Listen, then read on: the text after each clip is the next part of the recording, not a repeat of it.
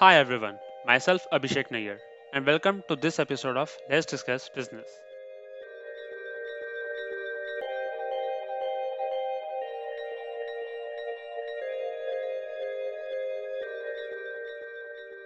So, today we have picked up a topic which I'm sure is more relevant today as it was 5 years ago.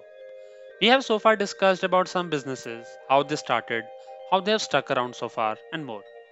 But we have never discussed the digital war among the streaming companies. Do you think these companies are at war, Japkirat?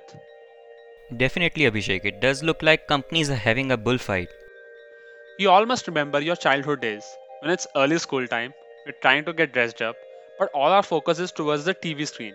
Because how dare we miss a single scene of our favorite cartoon? We kept thinking in our minds, who cares about school? I just wish it rains today. Basically, any reason to get to stay at home and enjoy our favorite shows. Then came the DVD phase. At least we had the choice of seeing something when we wanted it. So, Jabkirat, tell me one thing. How much DVDs were there in your collection of your CDs? I think at least 100, maybe 150. I don't know. I did not count it at the time. So now we had the what to watch and the when to watch, but they were still not going hand in hand. The whenever part was missing here, and that's where the streaming industry started filling the gap. The OTT service is any service that provides content over the internet. In India, the first dependent OTT platform was Bigflix, launched by Reliance Entertainment in 2008. Then came the Ditto TV, which eventually became Z5, then Sony Live, TVF Play, Netflix, and more, and some getting started even today. Right now, the situation has reached where all our contestants of a streaming war, constantly releasing content under the original style and trying to gain more viewership every day.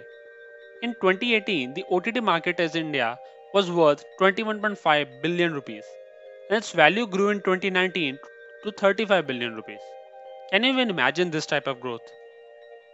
In 2015, Hotstar started in India. Then in 2016, Amazon Prime Video was here. Nearly a year after its larger American rival, Netflix became part of the streaming game here.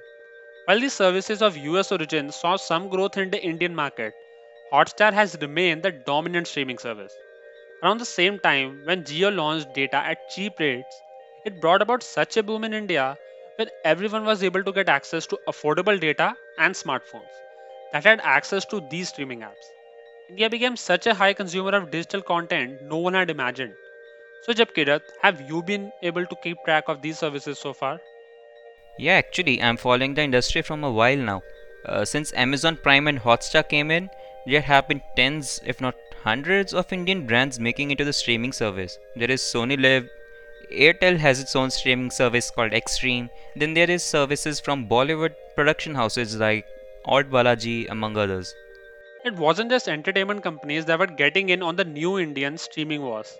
Many companies like Zomato and Flipkart started testing video content and launched a slate of original shows to grab our attention, even in our local cities.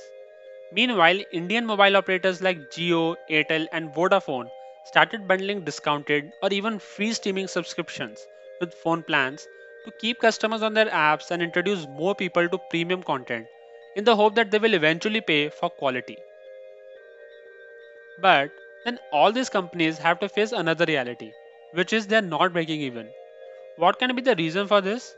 So far, internet has taught us to focus on bringing customers first, then start thinking about the money. That's exactly what streaming companies did, which is why they're still struggling with profit margins due to competitive pricing. In a country where piracy is seen as a right, competitive pricing is the only way to get customers to switch over to legitimate streaming services. Competition among streaming services has been intense. The demand for new content unleashed Bollywood from the typical Saas Bahu dramas and starlet epics onto grittier material. This is what gave chance to real talent with the original stack. A new trend every player has started following by offering never seen before exclusive stories being more exciting, gripping, and better crafted.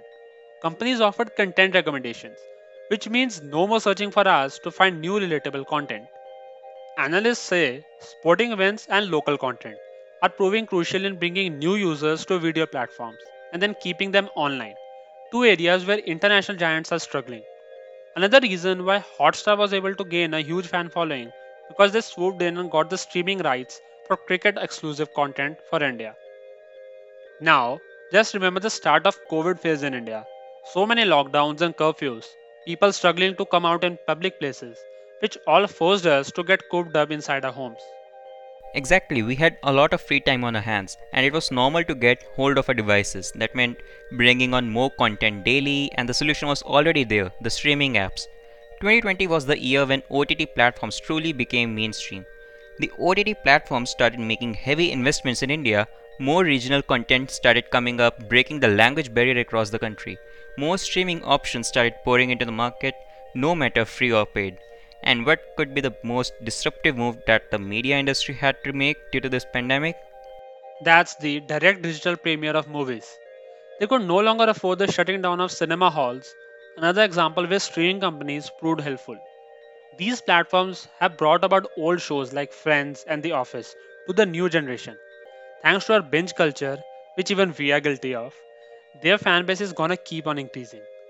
Initiatives like Android Go set to bring down the cost of smartphone ownership. We have a chance to reach even more people.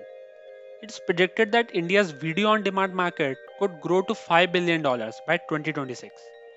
Right now, no one knows how this virtual war will end. And frankly, why focus on that when there's so much amazing binge worthy content out there? Thanks all for listening. I'm Abhishek, and we'll catch you in the next one.